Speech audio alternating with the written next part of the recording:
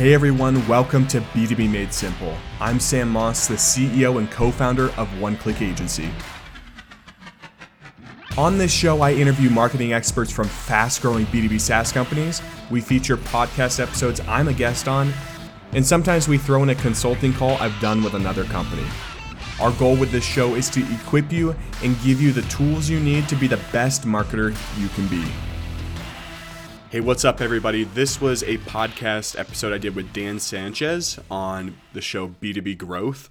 Quite honestly, this has been a show that I've wanted to be on for quite a while. A little bit of history for you. They were who kind of sparked my interest in getting started on LinkedIn over a year and a half ago. I was listening to their show and they said, hey, LinkedIn is a great place to be if you're a B2B marketer. Like if you're into B2B, if you're in the B2B world and you're not on LinkedIn, then what are you doing? And I'm like, you know what? Maybe I should check this out. I was simply posting promotional content on there every once in a while and didn't really understand content marketing and building an audience. And it's because of them that I've kind of gone full-fledged into LinkedIn. So what we talked about on the show was a graphic that I posted on LinkedIn, ironically enough, where I said the difference between branding and brand. And the graphic, the branding side, I put your logo, your website, maybe some cool swag, your colors, your font. That's what I would put in the branding category. And then in the brand side, I put your reputation, what people are saying about you, your internal culture, and a few other things that we'll dive into on the podcast. And Dan basically had his own way of coming at this. He's like, look, I don't know if I agree with this. Let's duke it out on a podcast episode, which I think was super cool. And quite honestly, I think I understand where he's coming from, and you'll hear it in the conversation. And if I were to kind of go back, I would add one other column to the graphic that kind of solidifies what we were talking about, and that is brand strategy. So you have brand strategy, branding, and brand. So you hear, when we dive into it on the episode, but I hope you find this interesting as, we pull out the boxing gloves and go at it.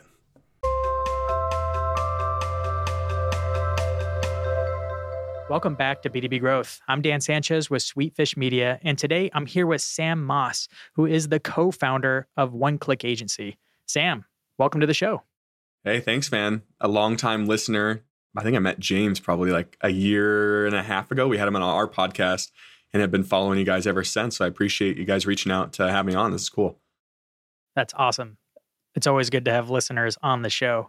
But you posted something on LinkedIn that got me thinking, and I'm like, oh, I need to have Sam onto the show because I have a different point of view, and I love to have people on the show where we have just like different points of view on a topic to have I guess you could call it a debate. It's more like a friendly conversation. Almost always it ends up somewhere in the middle, but I like to have it on anyway because it challenges me as a marketer to talk to people who have a different perspective on topics. And today that topic is around brand and branding. You'd posted on LinkedIn like, branding is these things, brand are these things. And before we go into the graphics, Sam, I'd love to kick it off with kind of like, what is a brand? Like just start real broad for the audience. What do you consider a brand? And then we can jump into the difference between brand and branding. Yeah, I guess if I were to sum it up into a sentence, I would say that brand is the emotional connection that you have with your buyers. So it's what they think of you and how they think of you and how they feel when they hear your name or come across a post on social media or whatever it may be. I'd say that sounds about right to me. It's a little bit more than reputation, right? Because reputation has like a personal thing to it. It's kind of like, oh, he has a reputation of this, and it could be good, it could be bad. It's a few words. It's usually like, oh yeah, she's got a reputation of being super friendly, right? And a brand is a little bit more, again, I like how you add the word emotional to it. So, well, reputation plays a part, for sure. I would say that, whether good or bad, but yeah, there is way more to it. And I think that the reputation comes alongside a lot of other things, but reputation plays into the emotional connection you have. Because if you have a bad reputation, then what happens when they think of you? It's going to be a not good emotional feeling like, ugh, like why would I want to do business for them because of X? So that's how I would look at it. And on one side of the graphic, we have all the activities labeled or associated with brand. one of which is the reputation of your company. What are some of the other ones you had on the graphic? So I had the reputation. I have what people externally think of you. Like I just mentioned, like in conversation, what goes through their mind when they hear about you outside the context of business, how you treat your customers, the community that you've built among your buyers. A lot of companies are starting to do this, and it's a community and a brand built around them. And the graphic was actually too small to fit another one, but I think a really, really important one that I would have, it's like, should have probably been on there, but the culture that you internally have as a team, I think that goes a long way when it comes to brand, because I think of some companies because of their culture and not because of even their product necessarily. I think, wow, that looks like such an attractive company because of how they treat their employees. So that's on the brand side of the graphic. And I think that just is like a greater depth of the outside culture. You know, the outside culture is good when the inside culture is kind of like, I don't know, when it's radiating out from the center rather than it just being a facade your agency came up with, right? When it's coming from the inside. Now, everything you put in the brand is generally what I agree with on what a brand is. Branding, on the other hand, is in my opinion, how you get to a brand. But what you had on your list is very different from what I had on my list. So tell us first what you had on your list, and then I'll share what we had on what I would put on my list, and then we'll kind of compare notes. Yeah, so I would consider this is, and honestly, we might simply just be having a play on words. So I'm curious to hear your side of this argument in a way. So I would consider branding to be the visual aspect of your company, right? So I had on my list your logo, your website, the colors you use, the fonts style that you have, even done trendy swag, and then cool graphics that you post. Like those are all things that I feel are visual, and therefore they don't necessarily fall into the brand category, but they're in the branding side. And I feel like they needed a name, because a lot of people will say, yeah, we're working on branding. And then they go out and they try to build a community. And I'm like, well, I think branding is something else. So that's how I would define it. And I'm curious to hear what you think about that. So, and again, there's definitions and terms floating around here, and we might just organize them differently. But to me, the brand is the outcome, right? The branding is all the work you do to achieve the outcome, to achieve the reputation you want, how to get people to think about you in the way you would want them to think about you, all those things. And to me, branding is more, I'd say the visuals and everything you put is a small portion. I'd almost put it like an iceberg. You're talking about the things that are the tip of the iceberg, the logo, the website, the colors, and the visuals specifically. The videos is all the tip of the iceberg. And I think that's where a lot of people start. And sometimes if you start with those things, you end up with very shallow brands, right? Hyatt has all of those things, Hyatt Hotels, but no one really thinks of Hyatt being a great brand. So when I think of branding, I think of things that are like your beliefs. What are your beliefs that make you weird, right? What are the beliefs and things that you know are true, and the things that you believe about the world, the things that you believe about how to treat customers, the things that you believe should always be true about the product or never true about the product? What are the beliefs about your brand that are just different? And that's not a value proposition. Beliefs aren't a positioning statement, though I think your position, of course, and your market and your mission should all play into those beliefs. Sometimes your core values are in your beliefs, right? You talked about it being internal. So I almost start like at the very center it all is beliefs. And then from those beliefs come a message about how it's almost like the wordsmithing of the beliefs. That's where your slogans come from. That's where your phrases, your thought leadership, your names. Like Chris Walker talks about the dark funnel. That would be messaging, right? It comes from the beliefs that messages spread through places where you can't track, and the best ones do, right? From there, I add like a shared enemy, anti-believers. Some people call it the villain. I almost feel like a good branding work is actually defining who you stand against. And it's not necessarily your competitor. It could be like a way of doing things. Like Sweetfish, we hate boring stuff, right? That could be a villain. We're coming up with commodity content as kind of something we've been playing around as a villain. That is our villain that we're attacking and standing up against. I also think rituals play a role into it. So that's to think like, Dave Ramsey's a brand that has a ritual. If you're familiar with Dave Ramsey and his radio show, he has people come in and do the debt-free scream. That is a ritual that everybody in his brand knows about. and some have partaken in. They have traveled to the place and a pilgrimage to Dave Ramsey's, studio and done the debt-free Scream live. That is a ritual in his brand. And then on top of the iceberg are the icons. Essentially, all the branding work I think about that you've said are like the tip of the iceberg. After you've done all those other things, then you have something to really, it's like all the visual work can have teeth to it because it has substance to it from all the beliefs and messaging and the villain, the rituals, maybe a leader. So when I think of branding, I think about all of those things, defining all those things before you get to the visuals. Now, how does that hit you? Does that come across as like, yes, those are good things, or do you define it differently? Honestly, I'm almost like, I feel like there should be a third section to this. Like if the graphic, right, has this line down the middle, branding versus brand. And I feel like a lot of the things you described are a combination of narrative and positioning. Would you agree with that? No, I'd say they're different. I play around with this kind of stuff all the time, and I have a little bit of a tool that I've been using called the Brand Sandbox. And I feel like the strategic narrative is up a level. Like you can have a strong strategic narrative and the beliefs play into it. But let's look at like Chris Walker, since he has a pretty well fleshed out brand and most of the audience is familiar with him. Like he has a lot of beliefs that don't include his origin story, right? His strategic narrative was like, or at least his origin story is, I was an engineer and then I started troubleshooting things down the line into product. And then I started talking to the customers and realized they didn't want it. And then I started going to the marketing and sales team and I'm like, wait, why are we talking to all these people who don't want the thing, right? Why is this process broken? And then he realized the lead gen and the way we do marketing attribution was all broken. And really, we just needed to go out and, I'm kind of butchering his message now, but we need to go out and do demand gen by getting our thought leadership in front of them, by leading them and creating demand before they even are looking for it so that you can win the deal way before they actually need the thing, right? Yeah. His villain is certainly like marketing attribution and MQLs, but I think his positioning as the leader in demand gen and his origin story are separate from the beliefs, but they inform the beliefs.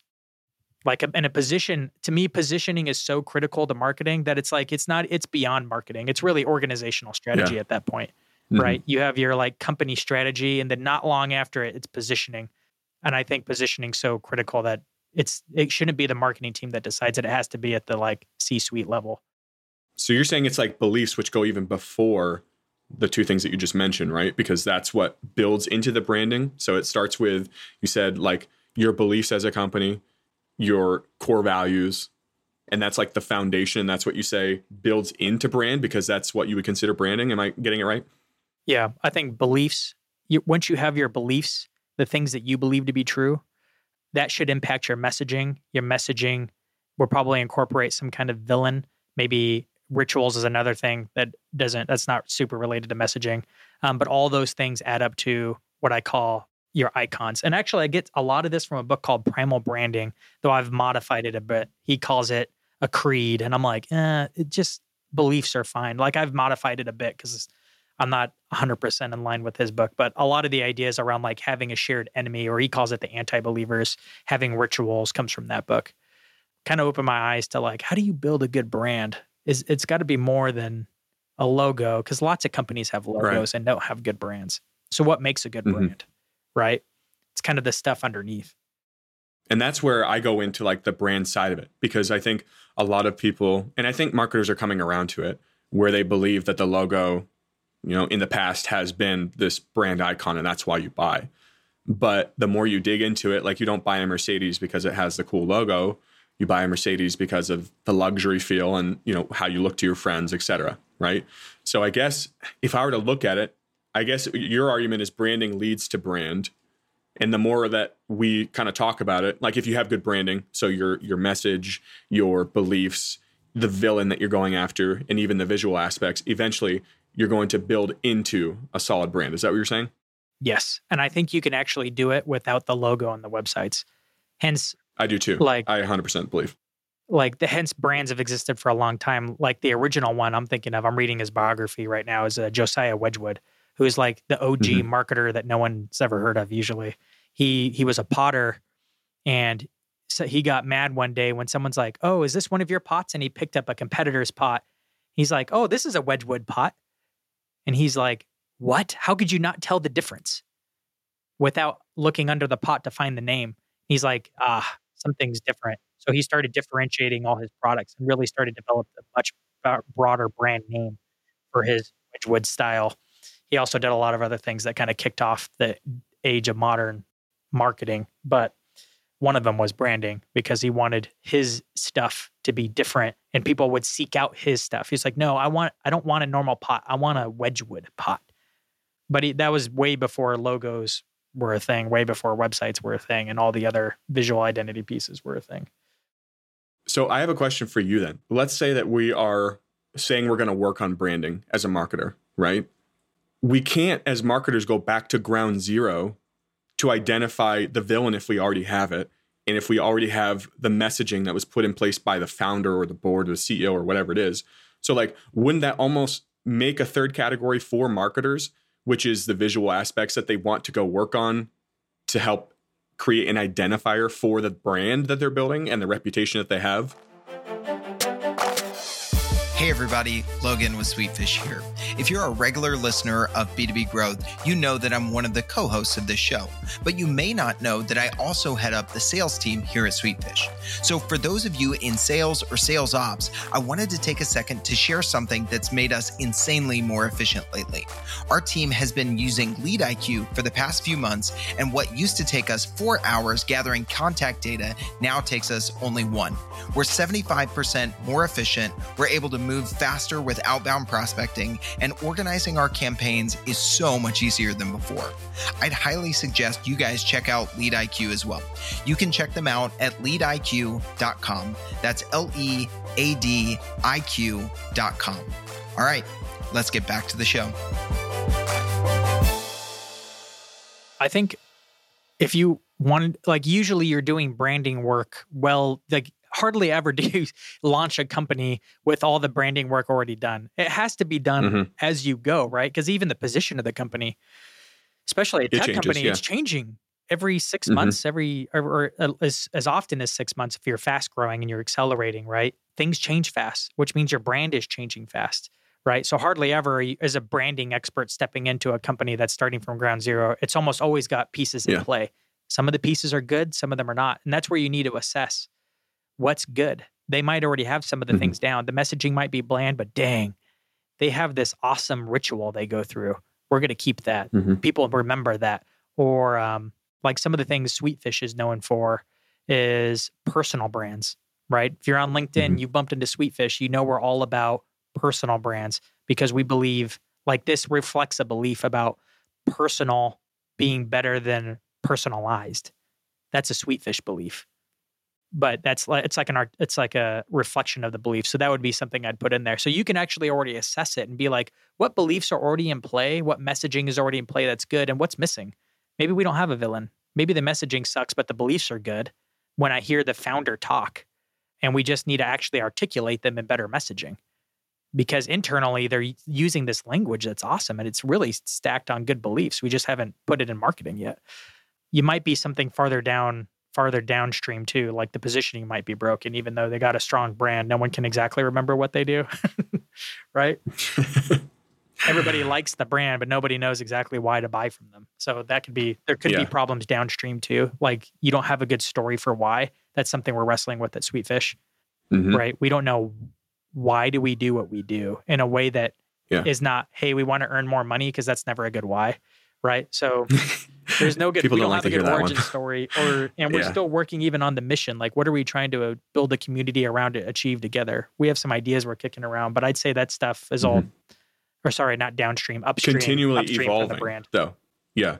So I guess, honestly, one of the reasons that I was just like, I feel like we need just a visual representation of brand and branding is because I see so many posts from bigger name B2B marketers that are like, here's what brand is, right? And of course they list reputation, and I didn't like straight up copy what they said, but I had some ideas of my own, right? And then they say it's not your logo on your website. So I sat to myself, I'm like, well, what is your logo and website? And maybe it's really not branding. Maybe it needs a category of its own, or like it's a tip of an iceberg, like you mentioned, of branding. But I think one of the reasons that I was like, we need to identify like what, since if this isn't brand, then what is it? That was almost my thought process behind creating like this graphic with a line down the middle. And again, I mean, if it needs another name, you know, I'm not always attached to branding, but it sounds like you're just expanding on, well, branding is more than the visual aspects. It goes deeper into the company origin story, and it works its way back all the way from the image all the way back to that, is what you're saying. Yeah. Of course, you can have a pretty strong brand to be missing some critical elements, but the more elements are missing, the harder it gets, which is why you have brands like Hyatt, where you could literally or brands like, I don't know, Hyatt, Skechers to some degree, you know, like these brands that are just kind of like, no one really resonates with Skechers, you know, maybe they saw it in the store. Maybe, I'm sure they're a big enough brand that they probably have some followers. Hyatt's my favorite to pick on though, because I think no one's like, I love Hyatt hotels. That's my thing. You're like, most hotels are like that, but Hyatt in particular it's a huge brand. No one really cares about them. Mm-hmm. So they've done everything right. They've hired very expensive agencies to come up with visual identities, but they don't have any interest. And then it only goes so far. Yeah. Yeah. The thing is, the visual side really only goes so far. And like you mentioned, and I actually do agree with this, is you could have the brand side and do well as a company and have mediocre to subpar, what I would label branding, right? Logo, website, colors, swag, cool graphics. Because people will remember you for the brand side more so than the visual aspects of your marketing, which as you continue to grow, of course, you need to up that, because if you think about McDonald's, Coke, Apple, like, of course, the visual representation is there and you do start to remember it. But when I think of Sweetfish, I don't think of the logo or even your website. Like if I think about it, of course, I can remember it. But immediately the thing I think about is, wow, from the start, James has created an incredible culture with the employees, like you, Logan, and anyone else that's at Sweetfish, right? And that's something I immediately remember about you guys. And that's where I'm just like, I totally agree, where brand carries the weight way more than what I would label branding, which is the visual aspects. I think the thing we get stuck on is like, what is the work that you have to do in order to get the outcome of having a strong brand? So Sweetfish has a fairly strong brand, but what's the work that went into doing it? It's almost like James did it on accident. Like of course he did a lot of stuff, but like there's some things that he does just as a person, habits that he has. That could be a part of it though, is simply James attracts the right people because of who he is. And that can be a brand in itself. For example, Chris Walker is a cool guy. I'm sure there are people that consume his content and say, I like Chris. I want to work with Chris. And that could impact, like trickle down to the brand and eventually like explode into something bigger. If you're creating like the same culture that you're portraying through your, personal profile or just life in general, right? Yep. And that's why in the book Primal Branding, he would say every really strong brand has a leader, right? You think of Virgin, you can't not think of their leader. You can't not think of Richard Branson, right? You think of Disney, I actually heard a cool story about him the other day. I'll tell you. Right? There's usually a leader associated with a strong brand.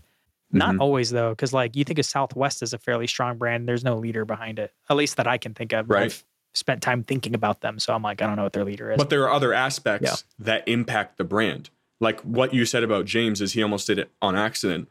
If that's the case, that's awesome. But it's probably because of his integrity, his personality, him as a person, right? And then you get to Southwest, there's obviously some other things in the brand category. Maybe it's the reputation, the experience, how they treat their customers. That's like the thing that drives the brand forward more so than like not the origin story, but like the founder and the personality he has, like you guys, like at Sweetfish, right?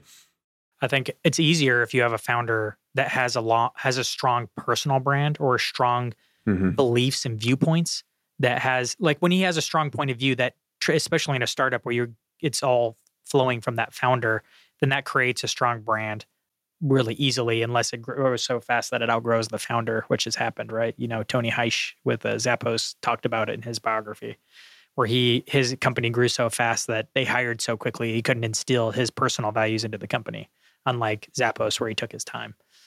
But I still think you can do it without. You just have to be more intentional and think about like, what are the beliefs that we have as a leadership team or as an org or what do we want to believe in? Like, what can we believe that makes us weird? I actually think the word weird is key. Yeah, that's a good one.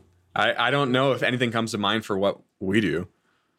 I don't know. That weird is a good question where I'll actually have to think about it, because that is a fun way to do it.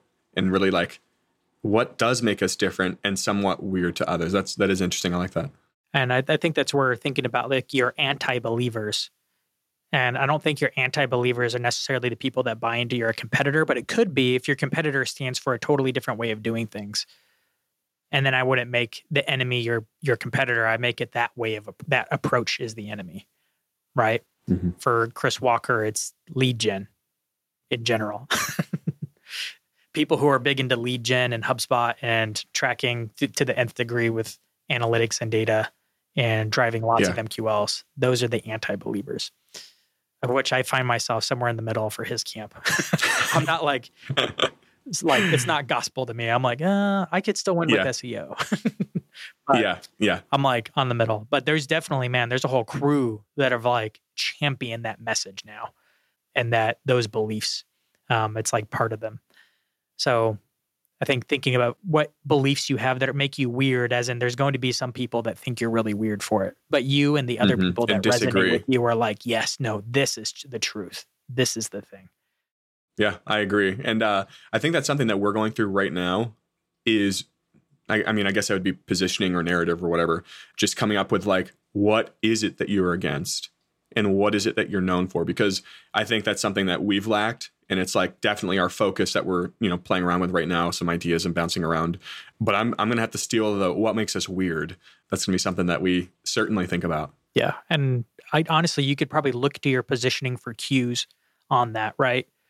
I don't know. It probably doesn't tell you everything. Like, we're a B2B podcast agency. That's Sweetfish's positioning. But we all know that B2B's usually kind of boring. I know it's in fashion right now to make B2B fun, but hardly anybody's doing it. Everybody's talking about it when I jump on interviews with them, but I'm like, you guys are all talking about it, but we haven't actually like done it yet. Very few have. Very few companies are pushing the envelope on fun in B2B. Sweetfish, so that's what we're trying to do, is trying to bring that back. Hence our villain that we've been forming is commodity content. I like it. So now I have to go and work some messaging around it. And I think James has been working on some stuff like bye boring content or something as a hashtag he's been using. Bye boring content. I think that's the hashtag. I think one of the things that would be an extension of the belief that commodity content's bad, and then move to language or messaging, right? Which is going to be bye commodity, bye boring content. Yeah. I think one of the best ways I've seen this going on is I see some B2B brands toying around with the world of like TikTok or even Instagram Reels.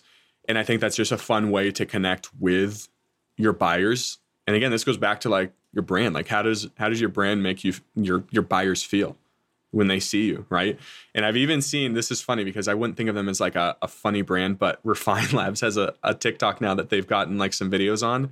And I'm like pretty picky when it comes to content that makes me laugh. Like, if it's stupid, I'm not going to laugh. But they actually had a couple videos that I was like chuckling at. So I see they're kind of doing the same thing. I think Gong, I didn't see their page.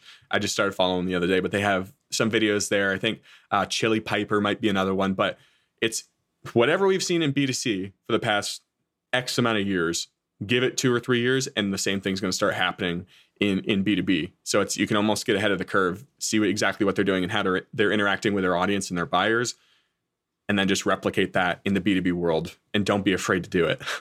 It's interesting. That's a whole nother conversation on what I'm seeing B2C doing right now. And I'm like, okay, so TikTok is becoming a thing, but what's after TikTok? And I've already have in my head what's next after TikTok that I'm like starting to invest in now. So we'll figure that out. But I won't open that can of worms in this episode. Yep. Man, branding, such a broad and fascinating topic to pick at. What are some of your favorite brands? Gong, Refine Labs, Sweetfish definitely hits the list. I guess I'm going down the B2B ones. Sure. Drift, kind of like the early days, to be honest. I like their narrative better before than what it is now. I think that'd be my top 4. As for like B2C, because we can take some examples from this. I would say the NFL and the MLB are pretty incredible brands. Apple, of course, Coke. Wendy's is one of my favorite. Just go read their Twitter. It's hilarious. Yeah. Even Burger King. So those are some examples of some brands that I like. Interesting. I think everybody listening to this show is kind of like nodding their head like, yep, those are all the brands. I'm proud the Sweetfish made it into the list. That makes me happy. I think we have a lot of work to do compared to some others, but yeah. Yeah, it's definitely the culture. Whenever I think about you guys, I just think about what a fun place to work, right? Everyone's excited to be there, excited to do their job. And it's like a family. And that's how I consider it. And it makes me like have an affinity toward what you guys do because of that. So obviously you're doing something right. Yeah, that's good. I'll certainly be passing that off to James and our director of culture, because that's what he cares a lot about. But of course, that all emanates out through the brand and all the marketing work too. Well, cool, man. Sam, this has been an awesome conversation, and I think this is going to be a continuing dialogue and it'll be fun. Kicked off with this podcast episode. Is there any final thoughts you have for the guest, or anything you'd like to share about what you're doing, what you're working on, before we sign off with this episode? If you want to continue the debate, I'm pretty active on LinkedIn. Sam Moss, just search it. I'm pretty sure I'll come up. So send me a connection request. We will go at it in the comment section if you want to chat. I'm always responding to stuff. So that's probably the best way to find me. And then we have a podcast where it's called B2B Made Simple, where we talk about similar things that we just talked about today. So if you're interested in that, be sure to check it out as well. But Dan, I appreciate you having me on. This has been great.